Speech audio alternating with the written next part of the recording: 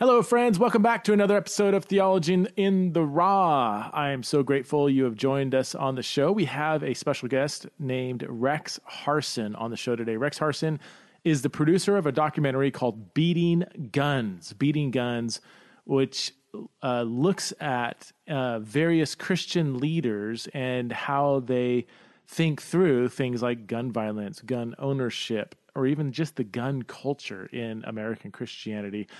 The documentary, Beating Guns, in some way kind of corresponds to the book written by Shane Claiborne, also called Beating Guns. And you'll see Shane quite a bit in the documentary. I mean, they're two different ventures, really, the book and the documentary, but they decided to name it the same thing to kind of show some kind of relationship. Anyway, Rex is a super cool dude.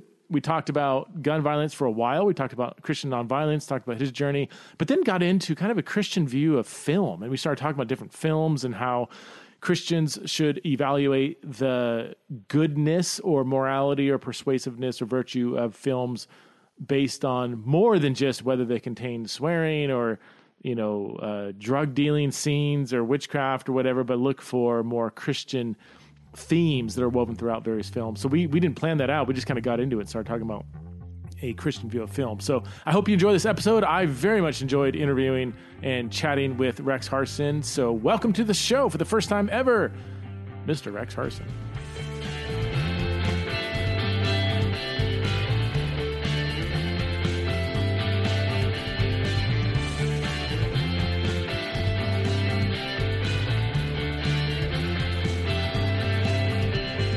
Okay, we are live. I am here with Rex Harsin. He is the producer of the documentary Beating Guns. Rex, thanks so much for being on the show.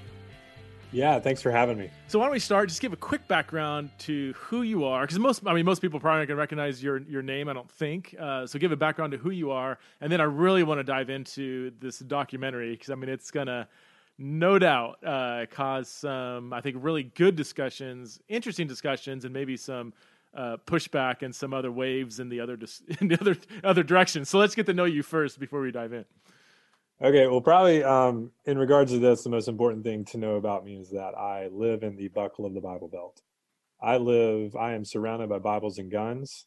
I've grown up this way, spent a little bit of time in LA going to film school, but I have lived here most of my life, and I don't really have any ill will towards where I live, but I have had my eyes opened to certain things that put me at odds with the people around me. Your social context plays into why you do what you do, it sounds like. Absolutely. Because when I started to really grab on to the nonviolent peacemaking teachings of Jesus, then I had to come to terms with all of this other stuff that I had grown up with in the church that had been taught to me. And I had to either find ways to justify it or say, this isn't right, and go in another direction. Yeah. So that's probably that's core to who I am. Tell us your journey, into more of a nonviolent, and we haven't even, I don't even know exactly where you would stand on that. I imagine you're an advocate on some level. But yeah, tell us a journey, how you kind of became more in tune with a more nonviolent vision of the New Testament. And also, what did that do to your kind of position, your social position in the evangelical context that you live in? Yeah, well, I put a lot of that blame on Greg Boyd, and we all do. Yeah, I know. It's like I don't. I've always taken Jesus very seriously, but I did not start to take his nonviolent teachings and his example of his life seriously until my eyes were open to just how important that was and how vital that was in his life and what he was teaching us. Because like I said, I grew up with, my heroes were, Batman and, like Jack Bauer and John McClane or whoever, I grew up with guns. I grew up, running around in my yard, shooting guns and thinking that the best way to be a good person is to overcome evil by destroying it. And at some point, that collided with my vision of who Jesus was. So as that started to sort of come alive within me, around that time is where I found sort of, Greg Boyd's teachings and Bruxy and some of these guys who are very, very hard hitters on nonviolence.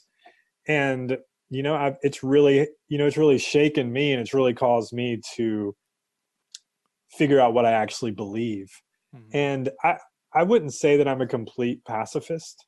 If somebody's hurting someone out on the street or hurting someone in my family, and if I have to physically get involved to defend an innocent person, I will do that.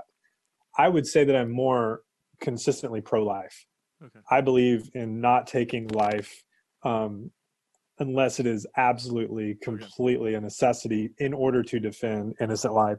And I don't even know if I would do it to protect my own life. Okay. I don't know, Yeah. But I know, I think the thing is, what I've really accepted is that we have to take that seriously. Mm. And I think when you have preachers telling people to arm yourself when you're coming to church and be sure to be packing the heat, well, you're not really taking the call to be pro-life and to be defenders of all life, including the lives of those who would attack us, very seriously. If your first response is to pull out a gun and blow them away, right, you don't look a lot like Jesus. You might look like Dirty Harry, but you don't look like Jesus. Dirty Harry, how old are you? You're showing your age there. I am. I just turned 35 like 2 or 3 days ago. But you still know about Dirty Harry. I can't make that reference anymore, and people don't understand what I'm saying. Well, I like old movies too. Oh man, yeah. So you are coming out. Let's see. I'm not sure when this podcast is going to be released. Probably very close to when the documentary is released. So April 20th, is it? Yes. Okay. Mm-hmm. April 20th. Give us an overview of that documentary. How did you get into it? What was it like filming it? What were some of the highs and lows? And what do you hope that you'll accomplish by releasing this documentary?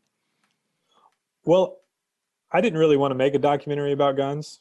It was never really like a key issue for me until I started to look at it.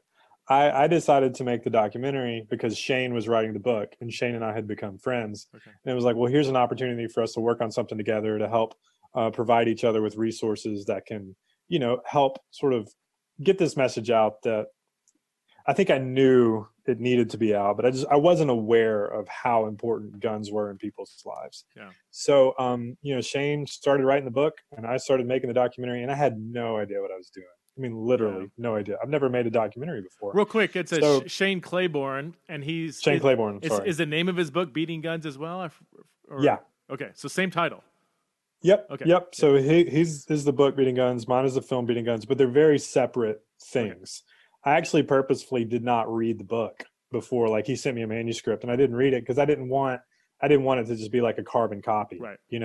So, he's going in chapter to chapter dealing with a lot of issues with actual dealing with guns. Yeah. And what I wanted to do is take a little bit of a different approach and get to the issues behind the gun violence. So, we have interviews with people like John Perkins and, Brian McLaren, and all these guys. And, I let them talk about guns, but it's really more about, like, we just have a conversation on what it means to try to live out the nonviolent ethics of Jesus. Mm-hmm. And so, because I didn't, I don't come across in the film saying this is what our new gun laws need to be. Right. Because frankly, like, that's for other people in another discussion. The central question for this documentary was, as a Jesus follower, what is my response to either owning guns or living in a country that is saturated with gun violence? Yeah. So, this sounds kind of, it was really just a walk of faith. I would just, I would reach out to people, and if they said yes, I was like, well, I'm going to go here and do this and interview this person, and I'm just going to trust that they're going to give me something. And when I got into the editing room and I had everything together, it just started falling into place. I didn't even have an idea of how I was going to edit it. I just started, and when I would get done with one scene, it would just lead to the next scene, and it would lead to the next scene. And there really wasn't a lot of changing that around. Wow. It just sort of flowed, and you'll see that in the film, like, one thing will connect to the next scene, and none of that was planned. at all. I mean, it was literally like, and actually a year into making the film, I was like, I I don't even know if I have a film. Like I mean, I really started to freak out. I was like, I don't know if I can make a film with what I have. And then we had one day that just tied it all together. One day I went to Philadelphia and I spent the whole day with Shane, and we did this event. Um, sorry, hang on a second. We did this event, and it just sort of tied everything together, and it brought it where there was like a narrative Mm-hmm. flow to the film. Yeah. Never having made a documentary, I'm like, oh, you just interview a bunch of people, and I'm like, wait, I don't have a story. Yeah. Like, Yeah. there's no story to this film. So I went and filmed with Shane. We had our story, placed the interviews on top of it with some interesting little things, and it just worked. So Shane helped with the kind of narrative, like with some of the editing and post production stuff, or Oh no, Shane, no, no? no, he didn't have anything to do with Okay. that. He saw the final cut when I was done with it. Okay. Okay. No, no. So Shane and Mike, they did this one day event where in Philadelphia they went up and they beat a gun into a plowshare and they delivered it to their senator, asking him to vote on a bill that would Huh. ban assault rifles. So Right. that whole event. So we wake up. I think I got to Shane's house at like 2 a.m. or something. We got up at like 5:30 in the morning and we started filming. Like in the film, you see Shane making coffee and going out and feeding his chickens, and then it goes until the very end where he's arrested. Like that's how the film ends, is him being arrested. Huh. But so that's the narrative. It's the sort of the narrative of the film just follows that one day and all the things that go on in that day. And it's a super interesting day. It's tons of good stuff. But then on top of that, we have all these interviews. So that's where John Perkins and Greg Boyd and Bruxy and all these guys kind of come in, covering different aspects. Yeah. I mean, it's just, but it is crazy how it all came together. Like on that day, the reading happened to be about Dirk Willems, the Anabaptist who, do you know that story? No, I don't think so. So he's this Anabaptist guy, and he escapes from jail, and he's running across a frozen lake. And as he's running, the jailer pursuing him falls through the ice. Well, Dirk Willems goes back and pulls him out of the ice and saves his life. The jailer takes him to jail, and then they end up executing him. So, so that was the prayer reading the morning that I was there, right? Well, 1 year ago, I'm with Bruxy in Minneapolis, and he has this full on interview about Anabaptists and the move for peaceful nonviolence. So it was like it all just connected, and I didn't plan it. It just connected. So right after they tell that story in the film, we go into Bruxy talking about it. So it's just crazy. It was a lot of things like that. Did you said you're in Minneapolis? Is Greg in the film as well? Yeah. Okay. Yeah. So there's this section with Greg and a guy named Brian Fisher who lives in my hometown. I mean, he works literally a stone's throw away from where I went to church at American Family Radio. And they have different things that they do, but like one of the things that I have Brian and Greg do is they each interpret Luke 23. The by a sword thing. Luke 22. And it's just Luke 22. Sorry. Yeah.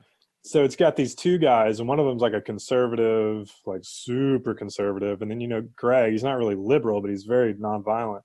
And they're both interpreting this one passage, and I'm intercutting them. So one of them goes over that verse and the other goes to that verse, and they're just going back and forth, and it's most people's favorite thing in the film. Yeah, because it's so interesting to see these two people interpret this completely different. And so yeah, that's one of the things that Greg does in the film. And yeah, it's super cool. I did plan that out though. I was like, I want both of these guys to do this. That's fascinating. How do you if you and we talked offline about this, but I mean, if somebody, if a church wants to have this conversation and they got a lot of kind of pro-gun people in the church and maybe a few that aren't or whatever, I mean, what kind of person would watch this and be helpfully challenged? Like, oh man, I got to think about that. And what kind of person would be just totally ticked off even more and even more pro-gun after watching this because they're so angry at, like what's the underlying kind of narrative goal, that you're trying to accomplish with this film? So my goal with the film is to challenge Christians on what it means to carry guns or be around guns, and what is our response to that by looking at Jesus. So I think anybody who takes Jesus's teaching seriously will benefit from the film. Okay. They may have the people who like their guns and like to target shoot. I mean, they're just going to have to bear with some stuff that's going to make them uncomfortable. Yeah. Yeah. There's just some stuff, and it's meant to be that way. If I'm not going to challenge people, then what's the point in making this film? So I think there's the 3%, 3 to 5% that are just absolutely going to turn it off as soon as they see Shane put on the T-shirt that says like ban assault rifles. I mean they're already out. Yeah. I mean I don't want them to be, but they're already out. I think people who like their guns but can recognize there is a problem in America. Right. Like we have more guns than we do people. That's insane. Yeah. And I feel like most people who have common sense can look at that and say that is insane. So I think they'll at least get through the film. They're not going to agree with everything. I let my dad watch the film, and he's conservative, Republican, owns guns and all that stuff. And he's like, I don't agree with everything, but I really enjoyed the film and I really liked it. And I've had that with a lot of gun owners. They say that gun owners who are Christians, they enjoy the film because it makes them think. Yeah. But you just got to be willing to get uncomfortable for at least a few parts of the film. Good. Yeah, I think for me, I like to distinguish. I don't know. I'm kind of thinking out loud here between like a gun ideology or a worldview that has guns and the gun culture, if you will, intertwined with it, or even the political thing like, don't you dare take away my guns, or it's the worst thing in the world that the government did. What if the so I mean, and just most of my audience knows, but I mean, I am an absolute. I don't like the term pacifist, but I believe in absolute nonviolence. Mm-hmm. So I would go further than you would, even on that theologically. I also own about 6 guns. Right. Yeah. And yet, if somebody broke in my home, it would be physically impossible for me to use the gun to defend my family. And I don't agree that that's even something I should consider. So I'm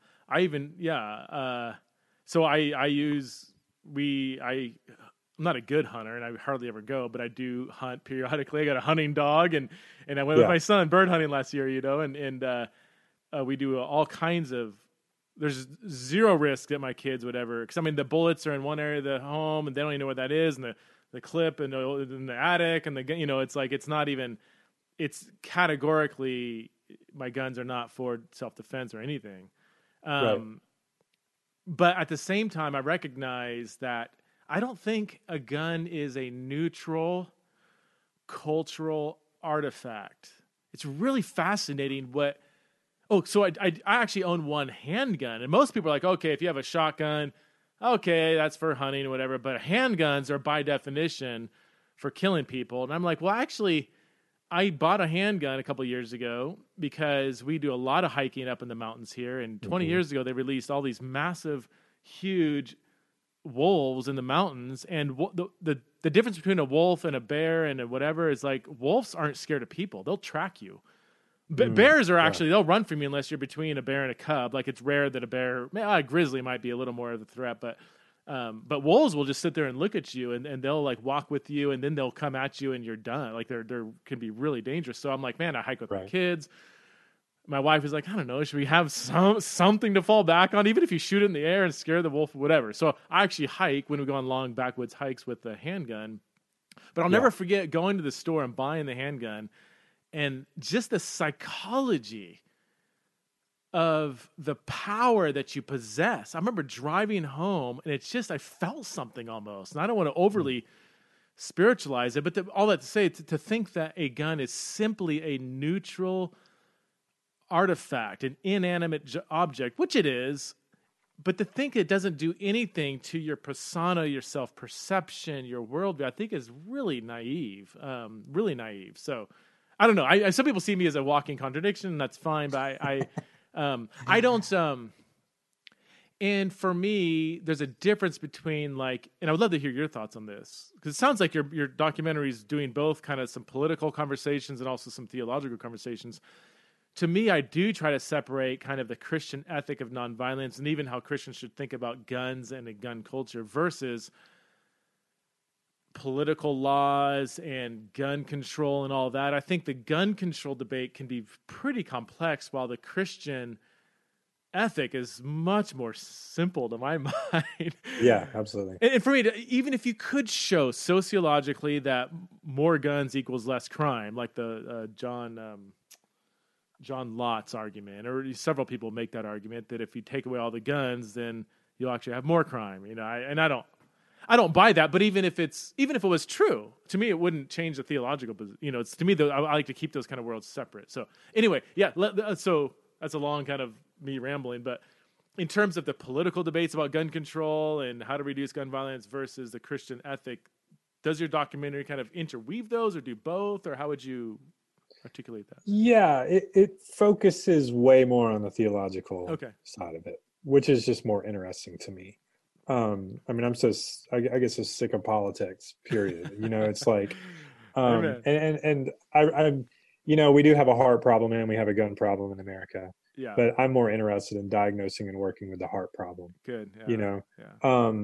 So I think that if we can get, if I can, and we can get people to take seriously the teachings of Jesus, not just about even going beyond nonviolence. Well, where does the nonviolence come from? What motivates that? Well, it's the fact that we are called to love, deeply, sincerely love everybody. Yeah. And you can't deeply and sincerely love somebody if you're just like, oh, if they mess with me, I'm going to blow them away. I mean, if that's your go-to, you don't love them. You would never do that with your child. You would never do that with your spouse. You would never do that with your family. So what about that guy that's going to pull the gun on you? Don't you want to at least try to talk him down instead of just immediately reaching for your gun and probably getting yourself killed in the process? Right. As I was making this film, a friend of mine got in a shootout with another guy. Really? And they killed each other. Are you serious? I'm dead serious. Wait. A Old West shootout. Wait, whoa. This is 2019, right? I know, right? It's crazy. And he was shootout, not like they got in an argument or something and says, take this outside. And I don't think it was like a duel, and they haven't really released the details. I hate that I'm laughing. Oh, I know, but it's so bizarre because the thing is, if they hadn't had guns, it probably would have been a fist fight. Right. It probably would have been a fist fight. But it was, I don't know the details, but it was over a woman, and they got into it at the guy's house, and they both were packing. So, wow. And then we went to sort of like a memorial service for him, and his two, I think their twin daughters were there, but it was these two little girls, and it's the effects of gun violence it's just ripple effects, So, these girls, their dad's gone because these two guys were packing. So it's you're not just trying to it comes down to all this rights and all this kind of stuff or whatever, but it's we're talking about real lives. The rate, veterans, we lose more veterans to suicide than we do on the battlefield. Yeah. And it's because the trauma of gun violence, the trauma of violence, of being around that, it affects you. Sure. And, you were talking about something about the way it's not a neutral tool. It drives me insane when people try to say when it's just a tool. Well, yeah, it's a tool with a purpose. It's a tool that is designed to blow blow the back out of somebody. And when you carry around a tool, when you think about that all the time, it affects your thinking. It can't not affect your thinking. Oh, I feel that. As somebody who is committed to nonviolence, I felt that. This sense of power, if somebody pulled me over or flipped me off while I'm driving, just that deep down sense of I have power in my possession. Don't you dare cut me off on the road. Right. As somebody who's radically committed to the opposite, I just felt that tugging at me because and it's not just a gun, it's the gun in relation to a whole American history of a gun culture, profound militarism. There's all these themes out there that are interwoven together that we swim in every single day. And you can't, unless you are literally Amish, you can't escape the profound power of all those narratives that are connected psychologically, socially, historically to guns. Right. It's a web. It's a web of psychological power that you just can't separate. Yeah, and the trauma of the aggressor. Right. I Yeah. mean, we talk a lot about the trauma of the people who, are the victims, but it causes trauma to people who, do the killing. I Sure. was talking to my cousin over the weekend, and he just had a conversation with somebody at his church, and the guy had killed 57 people in combat, you Wow. know, and that Sunday morning he had a gun in his mouth because the trauma of killing 57 people Yeah. affects you. Yeah. Unless you're a complete sociopath, it's going to affect you. Yeah. So it is about defending victims, but it's about defending, the aggressors as well. I mean, I look at people and I'm just, Yeah, that's good. most people don't understand, they think of it like Dirty Harry. Mm-hmm. Like, I'm going to blow them away and then I'm going to go home and like have a drink. But it's like, you're going to live with that for the rest of your life. That is So an why not? absolute lie. Yes, you're exactly right. And how this is interesting because you're a filmographer. I mean, is that the right word? Filmographer, videographer? What's your uh such Filmmaker, videographer, I think you mixed filmmaker? the two. Okay. I mean, as a filmmaker, you can appreciate the power of how most. I'm not going to say all, but a large percentage of action films, whatever, would not expose the very reality of how damaging the the righteous defender, the good person with the gun, is actually harmed even when they commit I'm using quotation marks here, a righteous killing or whatever. Right. And films have overwhelmingly like not given that impression. So we actually think, the good guy with the gun, or somebody breaks in my house, I'm going to pull it, yeah, the Dirty Harry or Clint, and I'm going to just Yeah. blow his head off. And to think that you would actually be able to pull that trigger, or even if you did, even if he was a bad guy who was really trying to kill you, that you would be not affected by that. You just simply be victorious. That is simply a psychological myth. It just doesn't, it's just not true. And it's been solidified by, I mean, piles and piles and piles of film that have Mhm. solidified that. Would you agree with that the film aspect of Absolutely. I mean, it's really we keep bringing up Dirty Harry, but if you look at Clint Eastwood, the later years of his career, so his movie Unforgiven, which is the last yeah, Western he made, it's a great film. It yeah, is an anti-violence film. yeah, yeah, If you watch it, and he made it with that purpose. And really, I think he was feeling guilty because he like made all these films for all these years. He made a lot of money making films about people who, this guy who, it's glorifying violence, and he made Unforgiven as sort of a rebuke of all those because it wow, shows him, and like the effects of violence on him and on the people around him.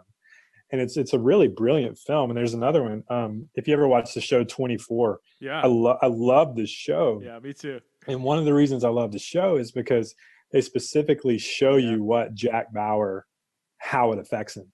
One of their seasons ends, it's season 3, it ends with him broken down in his car, like weeping. And you're like, where did this come from? This is totally shattering the American yeah, myth of the good guy with a gun. It's like he's just in shambles, yeah, because of the things he has to do yeah. in this violent world, you know? I'm so glad you said that because I'm not at all a film critic, whatever. I got the exact same theme. Even though the show is very violent, if you look at the moral arc, the trajectory of all the seasons, it contains violence and sometimes shows violence in service of righteousness, but the overarching moral arc is how even when you're doing, again, in quotation marks, good violence, whatever, it wrecks your humanity. It eats away at your humanity to the point to when even, I think it's been a while, but don't the later seasons kind of depict him as kind of like, you're almost like you're not attracted to the way he's torturing people anymore. You're kind of like, like it's the way it's portrayed is kind of like, this is not compelling at Yeah. all. Like he's turned into kind of a monster, not monster, but I mean, he's like, this is a really ambiguous character now, and almost. Yeah. Yeah. I mean, they don't leave you with like, this sort of glorified hero of him. I mean, it Yeah, really, and I just wish people understood that. Like that's what I've noticed is that the people who are the loudest and the most vocal about guns they tend to not have any idea Right. of the effects of it, you know. Yeah. And my family and I, we've been affected, but very personally, from gun violence. Huh. And it affects you. It just changes Yeah. you. It it just does. Yeah. I mean, well, I'll go ahead and tell you. But so my brother-in-law, you know, committed suicide with a gun. And that was a serious turning point for me because I'd always shot guns and stuff like that before. But experiencing that, and it just did something to me. Wow. And I didn't realize it had done something to me until I started making this film. I think I had just like chalked it up to like all these other things, but the violence of that, it just took me to a place where I was like, I don't ever want to touch a gun again. Wow. You know, and I don't oppose people like what you're saying, like hunting and all that stuff. Even for people who want to have it for self-defense, that's fine. But for me, like I can't. Like it really, like I can't even be in the room with one. Yeah. Wow. And I was not that way before. But it seriously, I mean, it creates a certain amount of trauma, you know, when you go through it. Wow. Personally, That's crazy. You know, it's funny you mentioned the Clint Eastwood thing, not to keep bringing it back to film, but Gran Torino, have you seen that one? That's another one that. Oh, so good. Yeah. That is one I think he did that in that one too. I mean, I don't want to spoiler alert. You got to go. I mean, this is, again, maybe we can even get into a conversation about film because it's R-rated, tons of swearing.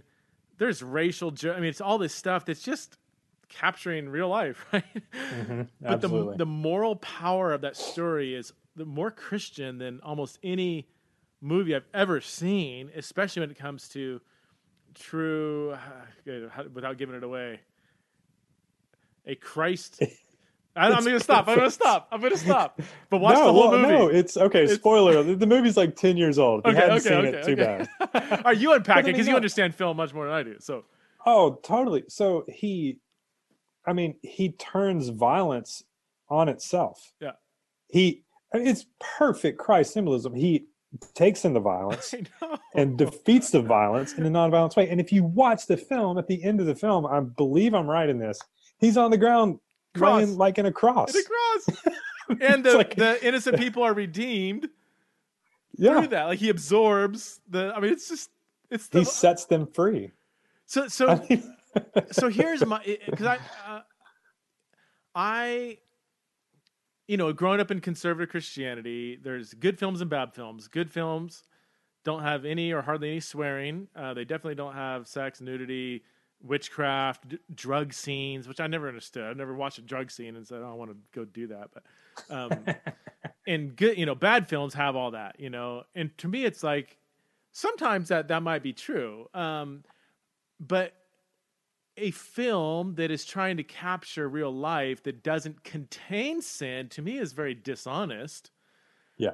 There's a difference between I think a true Christian, I don't like using that term, but a film that is actually promoting Christian values will contain sin, but it won't make sin compelling. It will show right, you know, whatever. So even in Gran Torino, you know, the big swearing scenes or whatever, just to get really specific, are not actually, it's like with the gang scenes, and it's actually if you watch closely, it's kind of the bad people that are swearing, or even some of the racial stuff. It's like, here's this crotchety old man, and it's like, well, I don't want to be like that. Like it actually all the sin that it contains is actually not compelling. But then more than just the kind of containing sin, it has a theme of just profound moral, like Christian themes that are woven throughout of it. And I don't know, like it's just rare that I see Christians kind of make those distinctions between containing and making sin compelling, and also other themes that just go beyond swearing and not swearing. You know, have you thought? Give us a little 101 on how to watch film as a Christian. I have seen very few good films where I have not been able to find Christ or some sort of redeeming message. Yeah. In that film, and I think it's because it is written into our DNA.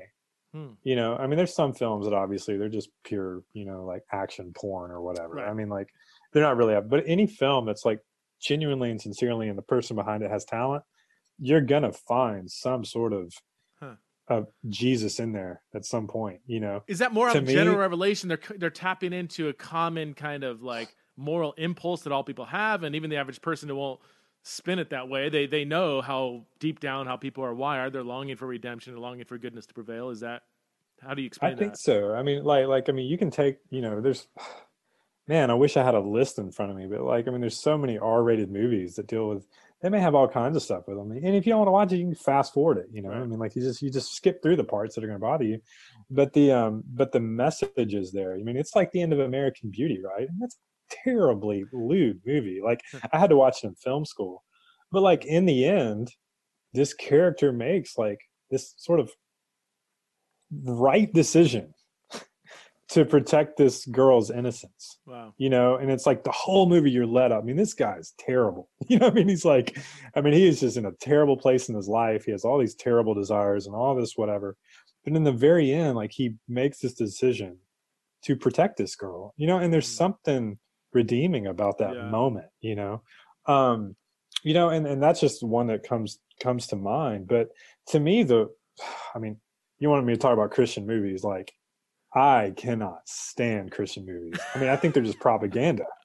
I mean, there's nothing real about it. Facing the Giants, I'm sorry. But if you're going to end your Christian film with the guy's wife gets pregnant and he gets a new truck and his team wins a championship, I mean, it's just how not Christian is that? I mean, there's just nothing. It's like, oh yeah, you do all this and you get all these rewards on earth. You get the big shiny new red truck. I saw that. I literally wanted to rip the screen down, and it's fine if people like that stuff, but it's very fake to me.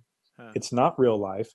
I can't even have conversations. It's if you want to get real with me, if we want to get real, I'll talk real because but I can't have these Christianese just conversations where it's just I just feel like I'm on a different planet. And I'm not trying to talk bad about anybody. If that's where people are, that's fine. And I totally get it. But when it comes to movies, which is something that I love, it's man, keep the sermons in the pulpit and let movies be movies, because all those are is just beefed up sermons on a soapbox preaching to the choir. What do you think about? I mean, I mostly resonate with some of the anti-Christian movie. Some of them, I'll go out and watch it. I'm like, well, wasn't that all right, there's still a lot of good stuff there, and there's a lot of bad stuff in the other movies you like. I don't want to make it so binary. That's from my vantage point. The one I did actually really like is, a lot of Christian movies do make me cringe. So I totally get what you're saying. and yeah, that kind of very almost works. It's almost like a prosperity gospel being built into it, which is to me more dangerous than just making a blatant non-Christian film. Right. What about? So I really did like. I Could Only Imagine, I think was the name of it. Did you watch that? I haven't seen it yet. Okay. I've heard it's good though. Well, and that's just a true story. So it's they're not contriving. It's just, I think it was really good. It had the line between good and evil was blurred a little bit, and there wasn't good people and bad people. There's a powerful theme of redemption. I thought it was I really liked it for Christian films, as far as Christian films go. Yeah. Well, I mean, the Unplanned movie just came out, right? Yeah, have you seen that? Or no? I haven't, but it's I want to see it because I'm interested in the story. Yeah. And my guess is in real life that story would be very, very engaging. Yeah. But it just seems from the trailer, it's just kind of another one of those it's way too propaganda-ish.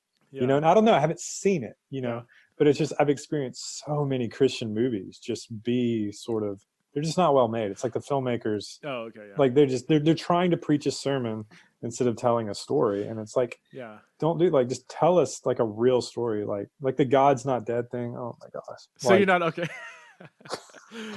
I'm sorry. You probably have to cut all this out. No, I'm on a tangent, man. Well, I've only seen I saw the first one a long time ago. I haven't seen the second one, so I don't have a strong opinion on that. But what about with the propaganda piece? Isn't that kind of true of most films? I mean, think about just the two that came to mind is Blood Diamond is propaganda.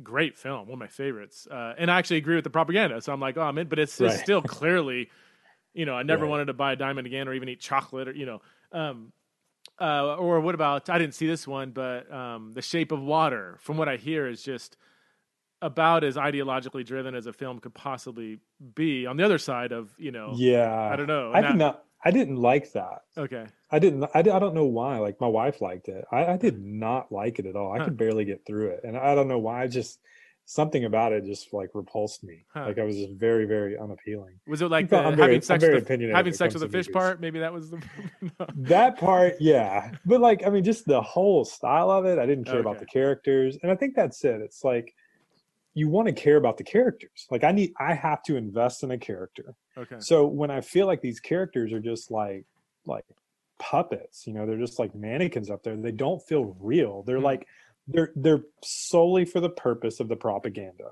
Yeah. They're solely for the purpose, like in God's Not Dead, he's solely for the purpose of like getting across this message that we, like we got to have God on campus or whatever. I haven't seen that in a long time, but it's like, so the person doesn't feel real to me, but you give me a movie that's like raw and edgy and I believe in the character and I can invest in that character, then I'm much more willing to watch it. And it's kind of like just in real life. Like, I mean, I'm willing to invest in someone who's raw and edgy if they're real. And I feel like I can connect with them rather than we're just spewing off like all the Christianese all day long, I can't invest in that because it doesn't feel real. And to me, the whole thing about Jesus is that like, he came into this mess. He came into this nasty R-rated film to redeem it. And he got his hands dirty. So like for me, when a filmmaker gets their hands dirty and like tries to like pull something good, like a good message out of even if it's like a terrible scenario, like I respect that. And I think to me, because that's what Jesus does. Like Jesus is the most non-fake, non-phony propaganda, person that ever lived. I mean, he was raw and real, and that's how I understand him. And I feel bad now because I mean I know people enjoy those films, and if you do, like, totally cool. Like this is totally my opinion. I think most people that listen to my podcast would probably resonate with your disdain for Christian films almost categorically. I don't. To me, it is.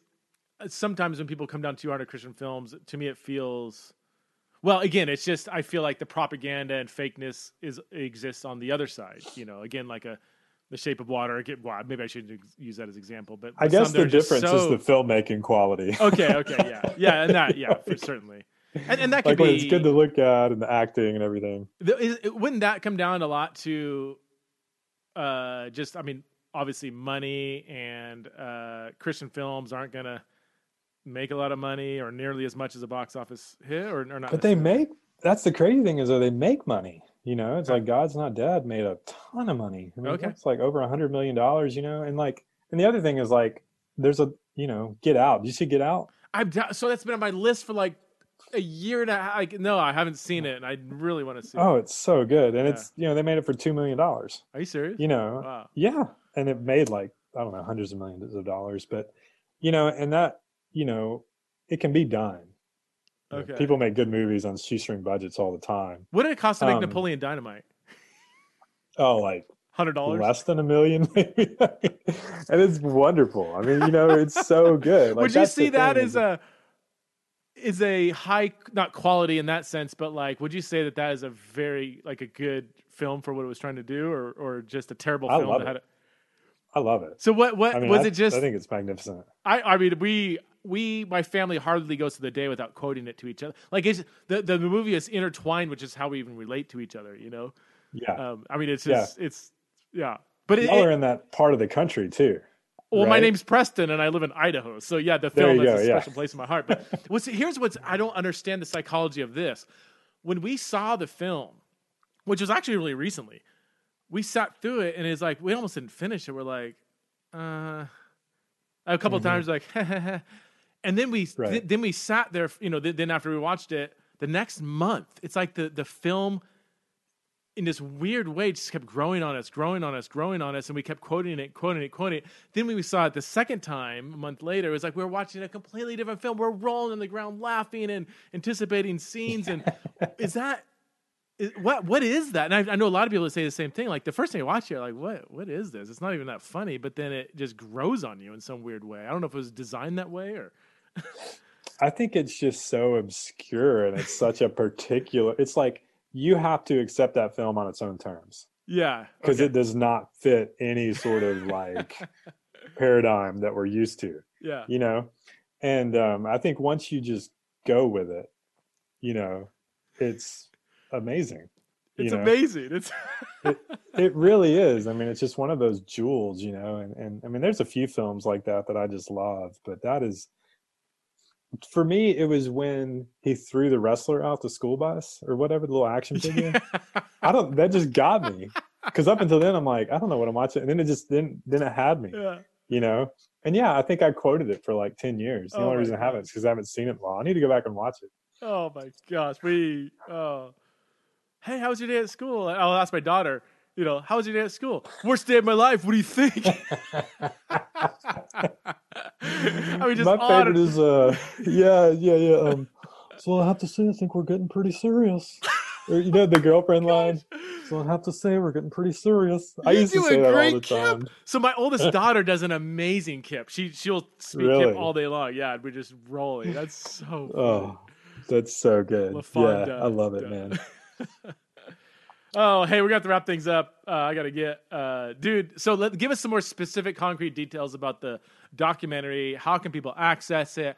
Even how can maybe church leaders or anybody use this film as part of a discussion group? Because I know that's kind of an underlying desire, is that people would Yeah. use this as churches would watch this and it would cultivate conversation. So, yeah, how can we do that? Cool. So it'll be available Vimeo on demand April 20th. Okay. And then people can rent it or buy it there. It's like $7.99 to buy or $1.99 to rent. And then if anybody wants to show it, I'm still working on my website. I got to go all that stuff, but I'm just going to put a form up there where if you go to my website, and I can send you that link for that. You can go and like just say, hey, I'd like to show this film, and we'll just I'll just help set it up, So Vimeo on demand. I'm not gonna Vimeo on demand. Okay. And I'm not gonna charge anybody if they wanna show the film. There's not gonna be like a screening fee or anything, because my hope is for people to take it and show it. So cool. So it's Beating Guns, Vimeo on demand, April 20th it launches. Would highly encourage you to check it out. Thanks so much, Rex, for being on the show, and God bless you and your work and your ministry, man. Thanks, man. All right, take care.